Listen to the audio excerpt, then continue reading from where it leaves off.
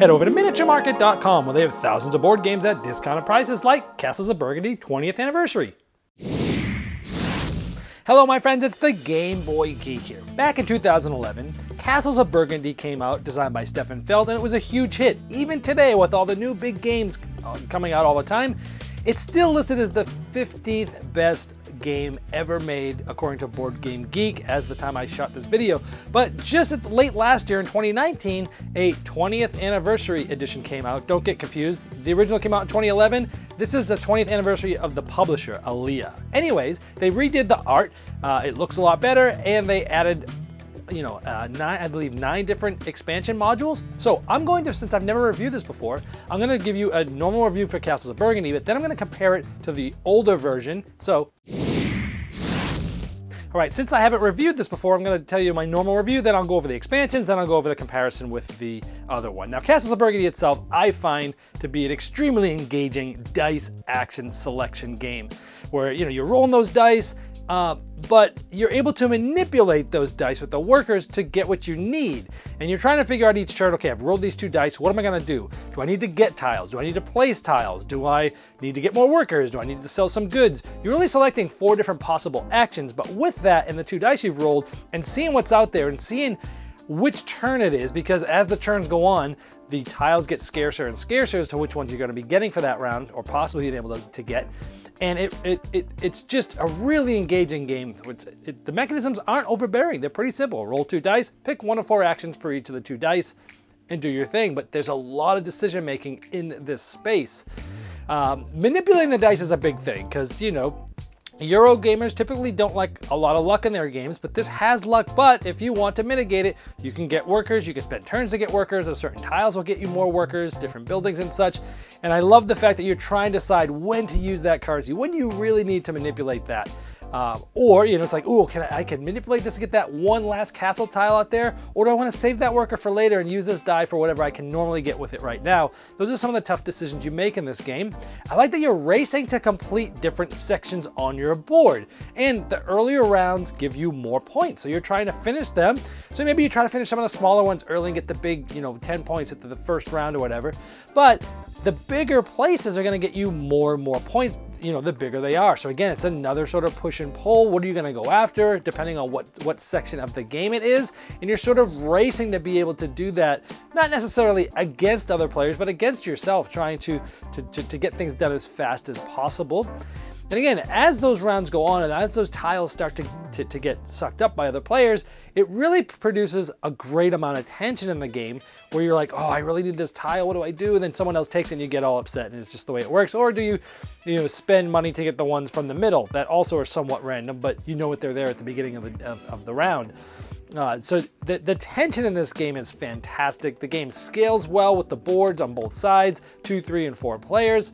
And it's a Stefan Feld game, right? So it's point salad, different ways to score, pastures and the monasteries and the different goods, lots of different ways to score. Of course, the main ways in this one is trying to finish your areas, but there's other subsequent strategies to go along as well. And each of those tiles doing different things as you go down different strategies. I like the different board setups where you can play with the normal board, you can play with the number 2 board, you can play with the 11 boards, which allows you to try to connect the different towers. That's one of the expansions. In this one, versus the older one, the new colors here are much more vibrant. As you can see, you put it next to it, the other ones are just so drab and so muted. This is nice and vibrant, gives it a nice new look. The board's bigger, the tiles are bigger. Now onto the expansions, from what I read, like 8 of the 9, or most of these were somewhat available at some points with different promos and such. And some of them were still hard to get, so it's nice that they put them all together and then one new expansion. As the expansion goes, I've read some people don't like to put them all together. I didn't have a problem with that.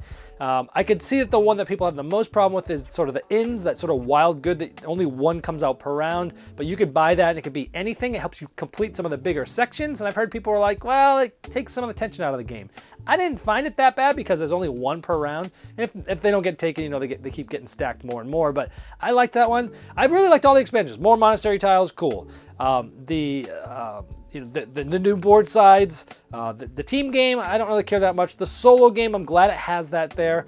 The trade routes, I really like that, where you're trying to, sell goods in the specific order. That was a cool little puzzle to add. The shields was awesome. Like putting those shields in those goods and being able to get them with doubles, but then having to pay for it every round, but it gives you a lot of points and a cool ability. I really like the shields. Overall, in the extra pastures, the little wild duck things, that's cool too. So I don't see a reason why you wouldn't want to just play this with all the expansions after you've played the game a couple of times. And again, the solo mode works well too, which I believe was not in the original. On the negative side of things, even with it being a little bigger and nicer art, the icons are still really small on the yellow monastery tiles. It's really hard to see them. You kind of almost have to pick the tile up and look at it and then look at the book. After you play the game a few times, you'll know what they do, but the icons are still kind of small. And granted, if they made them bigger, then the tiles wouldn't have been as nice looking, but in this case, I might have went for function over art because the art isn't that great anyway. Sure, it's better than the original, but to today's standards, it's still not up to speed with everything else and other games these days. This game is all about the dice. You're rolling 2 dice, you're manipulating the dice, and the dice that are in there are just the plain old small little generic dice you could buy at the dollar store. I just really wish that they would have made this special edition have much bigger or chunkier dice, make them really feel nice in your hands. Of course, it would have increased the cost, but man, I really wish they would have done that because this game is all about the dice. And also the rulebook itself was not great. It's hard to learn the game from just the rulebook.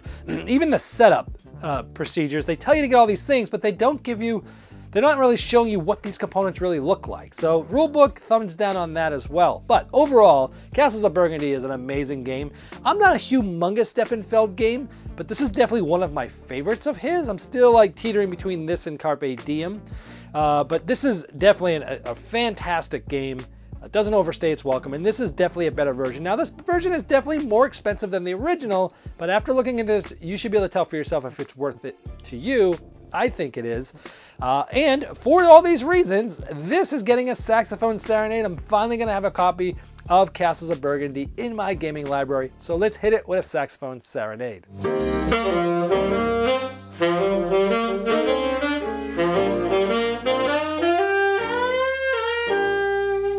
Did you miss the Game Topper 2.0 Kickstarter? Have no fear, it's not too late to get in on the ultimate gaming accessory.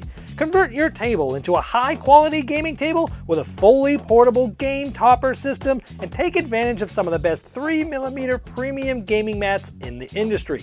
New styles, new sizes, and new accessories can be yours. Upgrade every game you play by late backing now at GameToppersLLC.com.